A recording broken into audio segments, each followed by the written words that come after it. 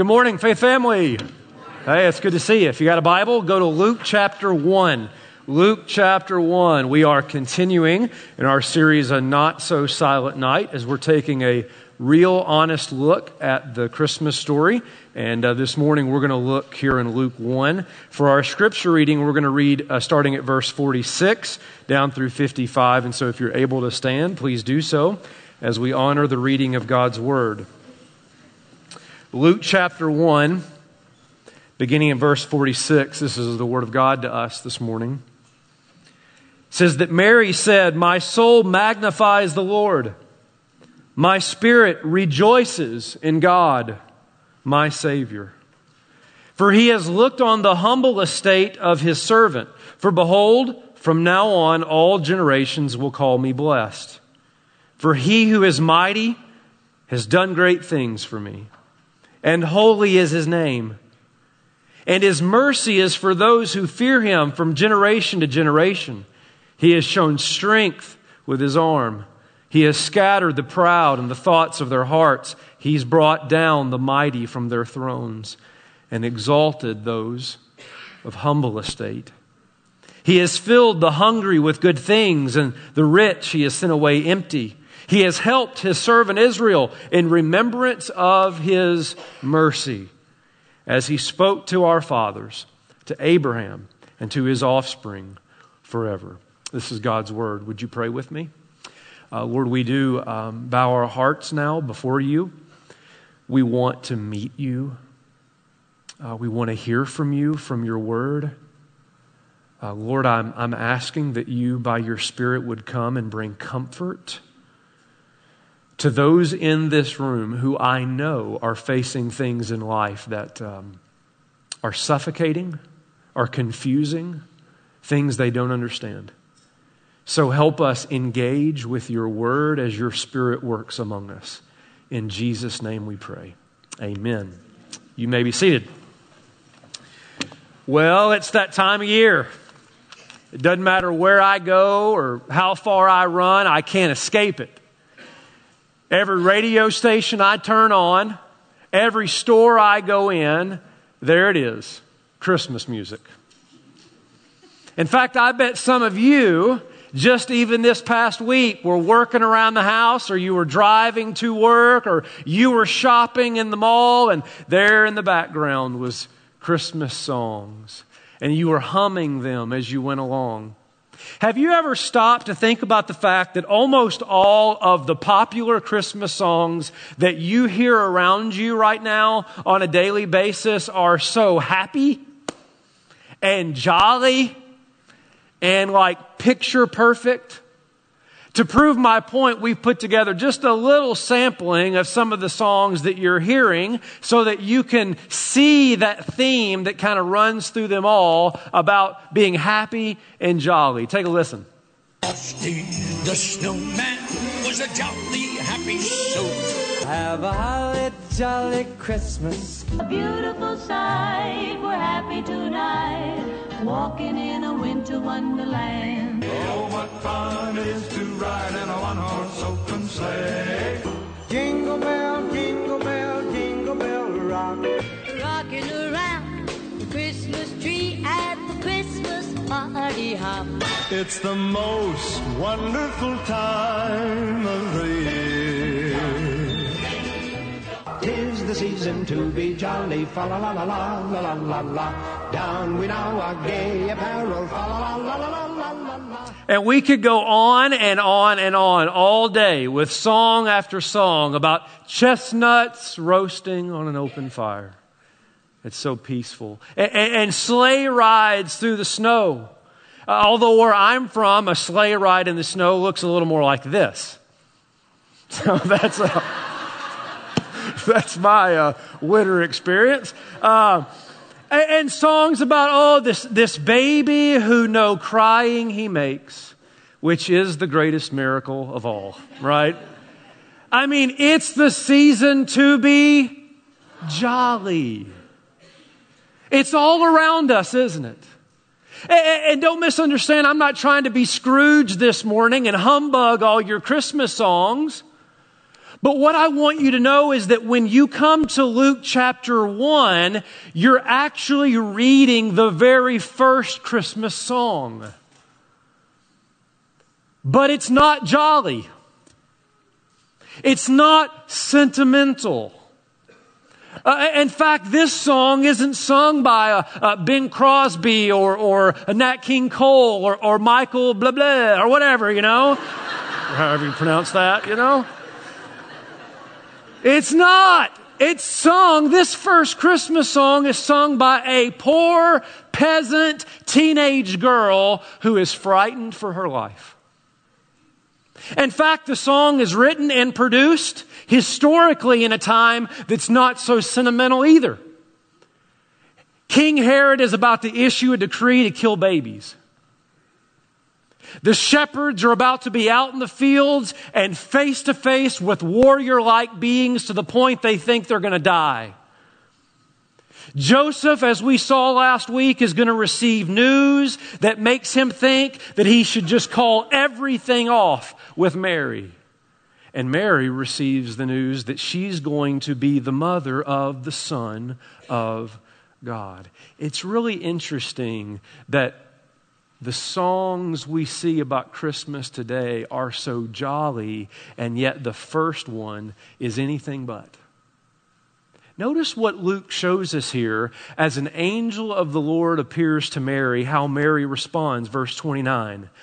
But she was greatly troubled at this saying and tried to discern what sort of greeting this might be.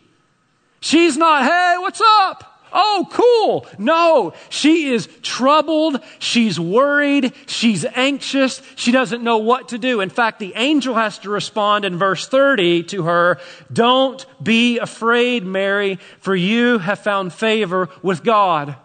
I know you're afraid. I know you're scared right now.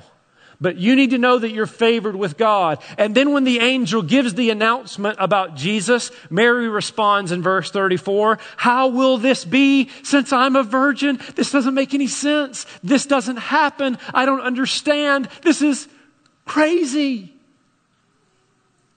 In fact, Luke goes on to say that even when she does submit, we don't see her submitting enthusiastically. In fact, notice it says in verse 38 that, behold, I'm a servant of the Lord, let it be according to your word. That's it. I'm your servant, so let it be.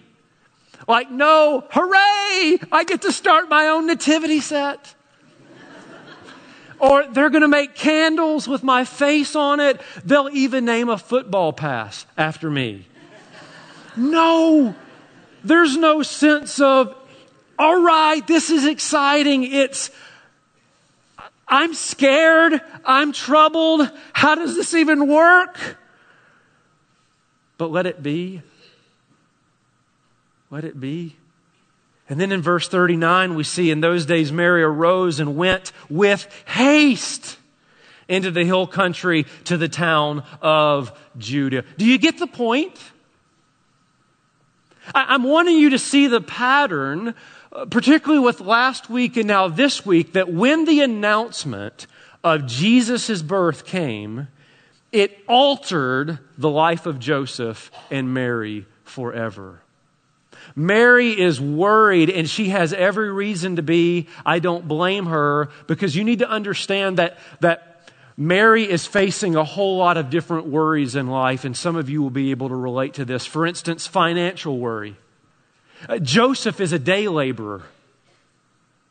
They're not just making it month to month or week to week. They're trying to make it day to day. They don't even know, will they be able to eat enough tomorrow, because Joseph works on a day-to-day basis, a day laborer. They are dirt poor. We know this because when they go to the temple and they offer up their offering, you know what they give? 2 pigeons. That was the lowest form of offering that you could give in that day. They got nothing. And now we have another mouth to feed. We're going to have a baby. And not only financial, but marital. You remember from last week, Joseph in Matthew chapter 1's considering leaving this whole thing. I mean, can you imagine the lump in Mary's throat to say, how am I going to break this to him? I'm pregnant. And it's because of the Holy Spirit. I mean, can you imagine the relational tension that she's feeling in this announcement? Or the social worries? She will be considered a whore, a harlot, an adulterer, a sexual outcast. She'll have to carry that the rest of her life. Everybody will look at her that way. And if Joseph walks, she's a single mom in a culture that doesn't have a welfare system, she's done. And if things get bad enough, if Joseph goes public enough, she might even be killed. Do you see, like, guys, I'm not making this up. This is real life in Luke 1. And if those worries weren't enough, marital and financial and social, then add the spiritual worry. Mary has just been told that she's going to raise the Son of God. I mean, just try offering the mealtime prayer when Jesus is at the table. That's right. In Jesus, my son's name, I don't know, right? Or try leading the family devotion when the creator of the world is in your living room. Jesus, how about you just lead the devotion today, right? You wrote it, right? It's like, can you imagine? I'm being sarcastic because that's my spiritual gift, but there's a real sense, you know that about me by now. There's a real sense of like, you think raising your precious little angel was hard? Imagine raising the one to whom angels worship. But we go on about our little Christmas card, Christmas, and often don't realize what it would have meant for Mary when she hears these words and is greatly troubled. When she hears this, her response is not, "'Tis the season to be jolly." It's, "I'm scared to death. I'm scared to death. I don't understand how this is going to happen. I'll do it. I'm your servant. I'm in. But I'm scared." And man, I know some of you are there in your walk of faith. Like you're in, you believe, but you're scared. You're worried. You're anxious. What is that thing in your life that when you think about, like, your heart races a little bit more? You don't sleep well at night when it's on your mind. That event, that situation, that relationship in your life that you worry about. You see, this is what I love about the Christmas story, folks, is that it's real. It's not sentimental. The Bible, hear me, the Bible is not, give me a home where the buffalo roam and the sky is not cloudy all day, where there's sugar and spice and everything nice, because that's not real life in a fallen world, is it? Anybody with me? So what, because I want you to relate to Mary, listen, not because you're in the same situation Mary's in, nah. But I guarantee you can relate to the emotion that she's feeling in this moment, an emotion of being greatly troubled and no idea how the circumstance you're in is going to turn out. What is it for you? I'm talking to you. Your kids? Your bills? Your health? Making the team? Wondering if your job will be cut next? Life after college? Life after divorce? Life after death? What troubles you? And I also want to ask if you'd be honest this morning and say, okay, this is what it is. Like, how do you overcome it?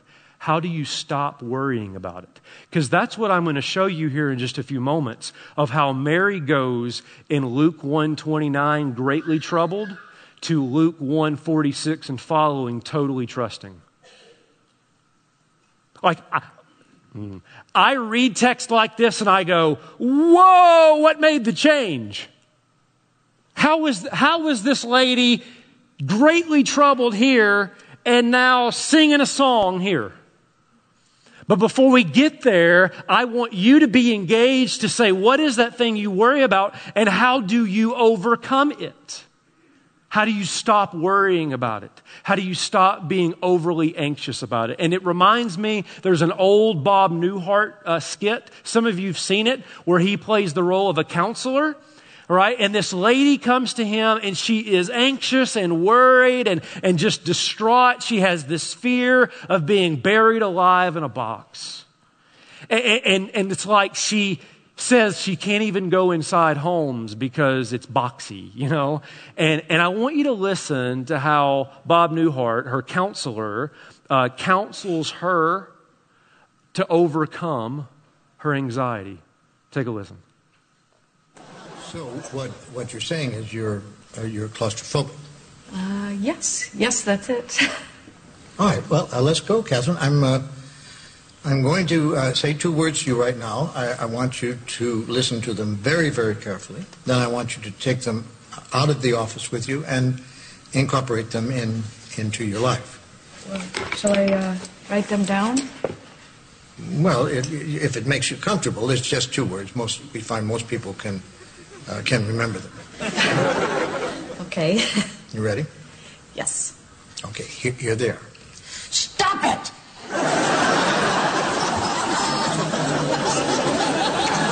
I'm sorry? Stop it! Stop it? Yes, S-T-O-P, new word, I-T. So, what are you saying? You know, it's funny.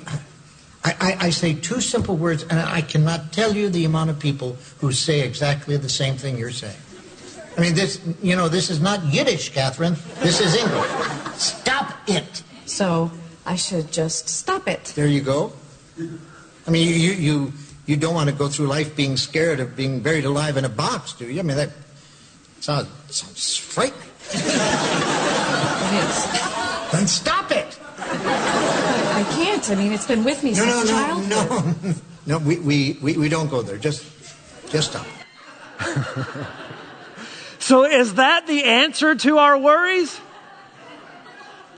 I mean, is that the answer when we're like Mary and then we're greatly troubled and there's something on our heart? Is it just, we'll just stop it?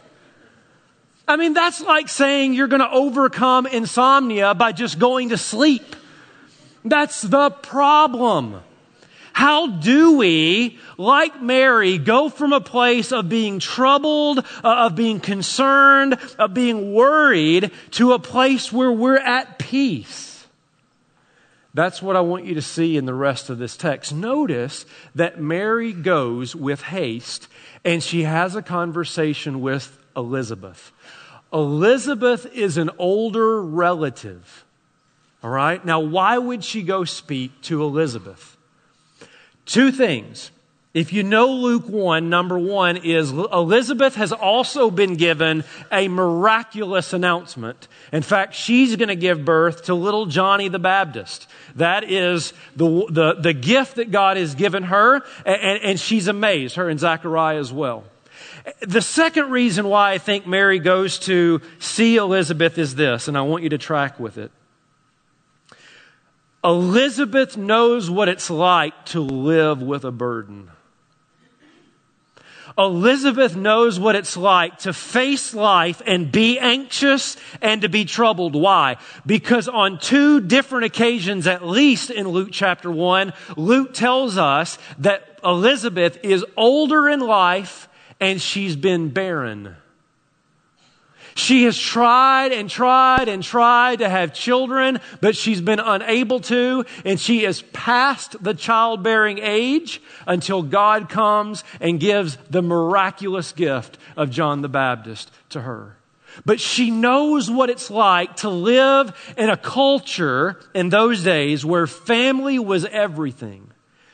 And if you did not have family, you were a nobody. And man, Elizabeth has lived with this burden. She's lived with this anxiety all her life of, will I ever have children? Will my circumstance ever turn out the way I want it? And notice what Elizabeth says. This is awesome. Verse 41. When Elizabeth heard the greeting of Mary, the baby leaped in her womb. And Elizabeth was filled with the Holy Spirit. And she exclaimed with a loud cry, "Blessed are you among women, and blessed is the fruit of your womb. And why is this granted to me, that the mother of my Lord should come to me? For behold, when the sound of your greeting came to my ears, the baby in my womb leaped for joy. And blessed is she who believed that there would be a fulfillment of what was spoken to her from the Lord." Now listen here, listen. Elizabeth responds the way I don't think I would have responded. See, here's how I would have been tempted to respond, and some of you would as well. If you've known, think about it. Elizabeth has been barren all of her life. Now she finally has a child, only to have her younger relative, most people guess around 14, shows up, Mary, at her door, and she's with child. Elizabeth has gone from burdened to blessed and now overshadowed, because the child in Mary's womb will be more miraculous than the one in hers.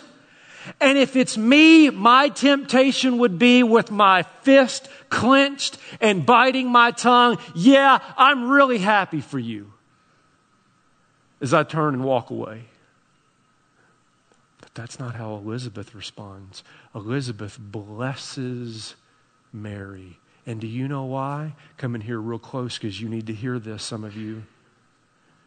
Elizabeth had learned through her suffering to be content with God's plan for her life, whatever it was.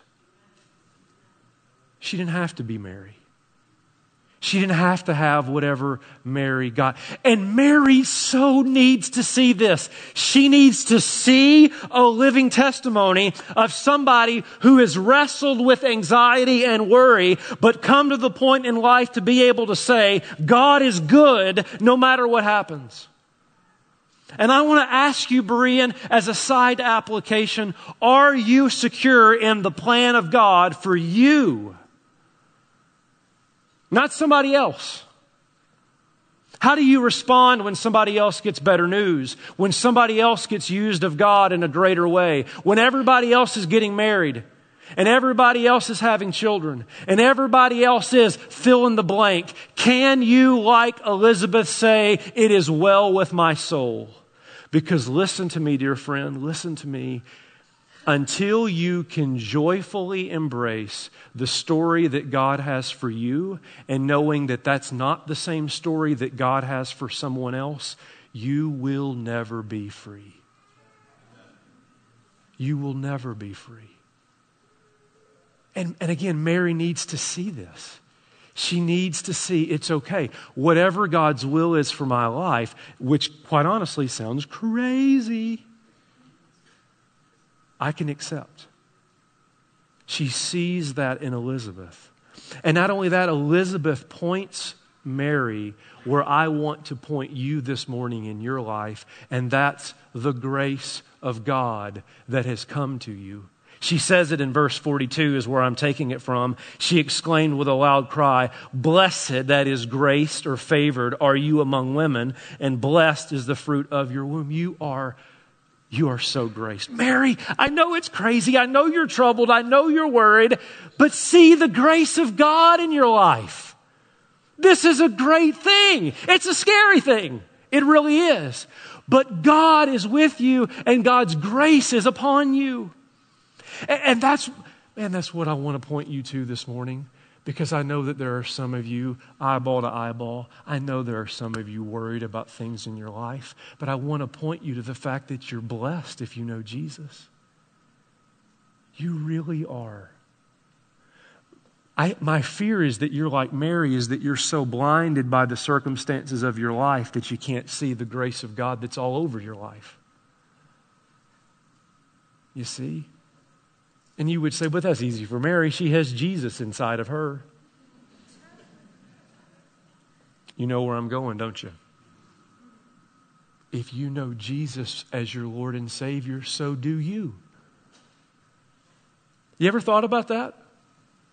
You ever thought that you're just like Mary? Not physically, like the literal Jesus is in your stomach. No. But greater is he that's in you than he that is in the world. You have been blessed, O favored ones, if you know Jesus as your Savior. And as Mary, here it is, get ready. As Mary starts to think about the grace of God in her life, as she sees this testimony of Elizabeth in her life, this woman who is rock solid in her faith, as she sees these things and thinks on these things, the shift begins to happen from verse 29, troubled, to verse 46, where she's singing a song. And what we see in Mary, get this, if you don't get anything else this morning, what we see in Mary is the way that she defeats worry is by worship. She defeats worry in her life by worshiping, that is, singing a song of praise to God. Now, why? Before we look at the song, here's why. Track with me, don't miss this. The reason why you worry about what you worry about is because worry points you to what your heart is devoted to. The reason why, listen, it's perfectly fine to care about your kids. You should. And love them. But when your kids become the ultimate thing in your life, the thing your heart is most devoted to, you will worry about them all the time. They're a functional God, an idol of the heart. Or that could be your family, or that could be your job, or that could be financial security. It could be a whole host of things. When you find yourself overwhelmed with worry, it's because what's being touched in the situation of your life is what your heart treasures most. So it naturally goes to say that the way you defeat worry is by redirecting your devotion. That's huge. And what Mary does is she takes her eyes off of her life situation and puts it on God. And she sings a song. Notice she sings first about God's sovereignty. Verse 46, my soul magnifies the Lord, and my spirit rejoices. Are you kidding me? Who's the Mary of chapter 1, verse 29? She's rejoicing now what? In God, my Savior. I'm going to get to preaching up here. Let's go. Man, she's changed. She's rejoicing now. What? In God, my Savior. Mary is singing a song, a Christmas song about the sovereignty of God. God's got this. Whatever relationally this is going to mean, whatever financially this is going to mean, whatever socially this is going to mean, whatever spiritually this is going to mean, God's got it. He's my Lord. He's in control. He is my deliverer. I don't know what I'm going to face, but I know God will get me through it. She sings a song of the sovereignty of God, and then she sings about the compassion of God, verse 48. For he has looked on the humble estate of his servant. Do you know what Mary's singing about there? She's saying, God has looked down on me. Who am I? I'm a peasant. I got nothing. I'm dirt poor. I'm a nobody. But God knows me. He's looked down on my humble estate. Like, does it just blow your mind that of all the thousands and thousands of people who have ever lived in the history of humanity and are alive right now, God knows you and every detail about you? Isn't that pretty awesome? I mean, God has the hairs on your head counted, and that's really easy math for some of you. He knows every detail about your life. You're not so of humble estate that God doesn't know your name. And I got to tell you, man, when you're worried and when your life is crazy, there's something really comforting about singing a song that God knows what I'm going through. And not just he's aware of it, but effectually he knows me. Then she keeps singing. She sings about the name of God. At the end of verse 49, it talks about the might that he has done, great things for me, and holy is his name. Mary reminds herself here that she's dealing with a God who's pretty awesome. Man, he's holy, he's big, he's majestic, he's righteous. She thinks about the character and nature of God. He is not some little mamby-pamby sissy, I just showed up last night, God, what in the world's going on? He's a holy God. God's name is holy in my life. As Pastor Terry talked about earlier in the service, the weight of God's glory and how when we understand His holiness and the glory of His name, it puts life in perspective. Mary's singing about sovereignty. She's singing about His compassion. He knows me. She's singing about His name. I know who you are. And she keeps singing. You may wish this sermon would end, but it's not going to end till she quit singing, all right? She keeps singing about next, His power. Verse 51, He has shown strength with His arm. Look at me, folks. When you know who you're dealing with, you know what He can do. When you really know who you're dealing with in your life, that is a holy God. You know what God can do in and through your life. Man, I struggle sometimes because I feel like we're so disconnected from like people in the Bible, you know? And yeah, there are some miraculous things here that we don't see every day in our life, but the emotions of this are just the same. And what the Bible gives us witness to is man, woman after man, woman after man, woman who sees the mighty hand of God work. They look back and they just say that, I thought my situation was crazy. Look what God did. That's crazy. She sings of the power of God. She keeps singing. She sings about the grace of God. The rest of verse 51, He has scattered the proud in the thoughts of their hearts. He's brought down the mighty from their thrones, exalted those of humble state. Look at verse 54. Helped His servant Israel in remembrance of His mercy.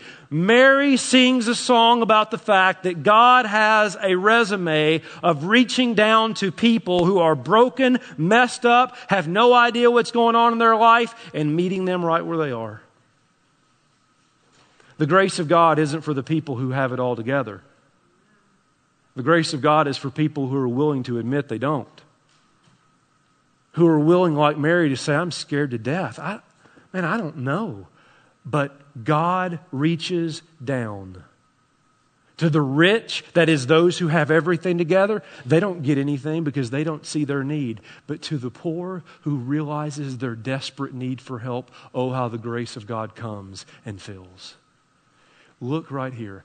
There's not one of you in this room that is too low in life right now that the grace of God cannot sweep down and pick you up.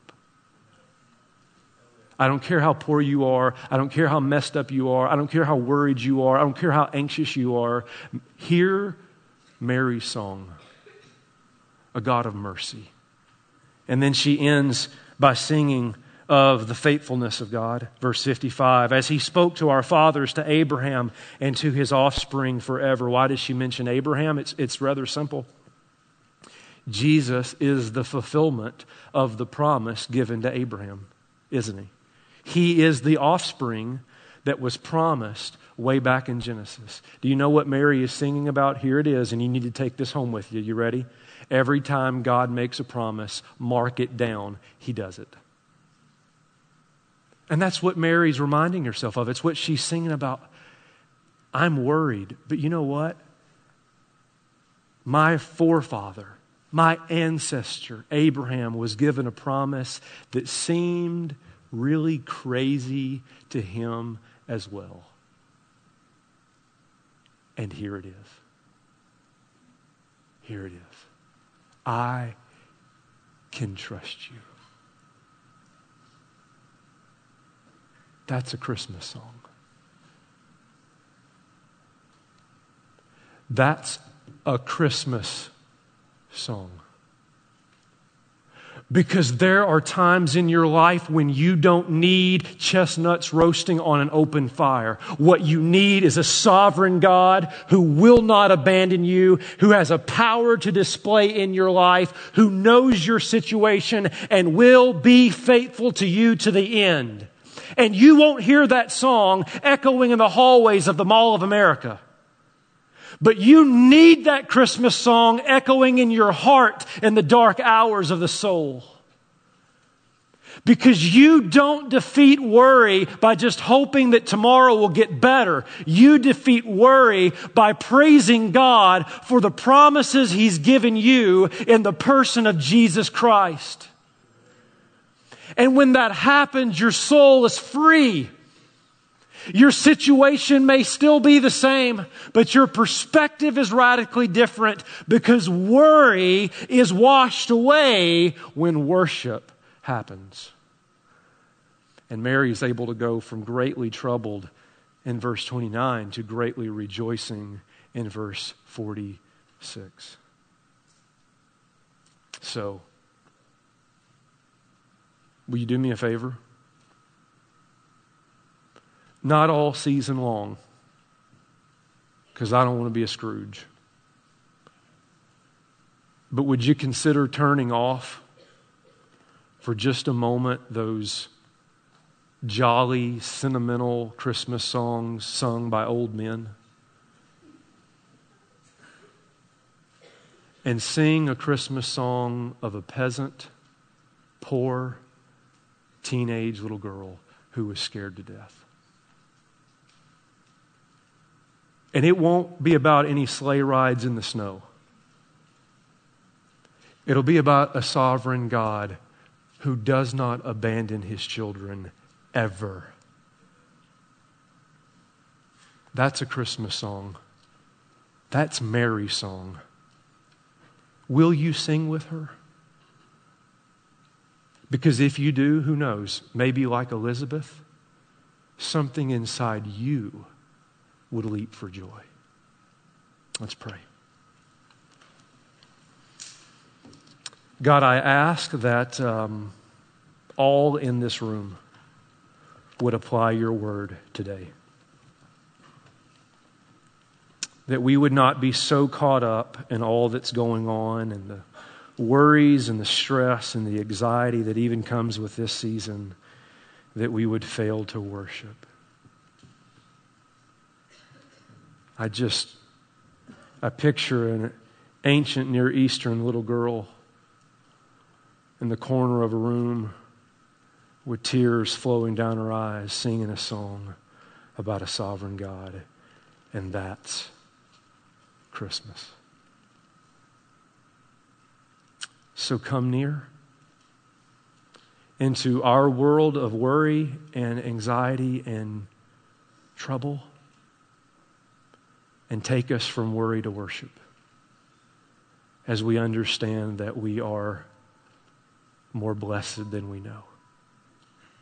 In Jesus' name, amen.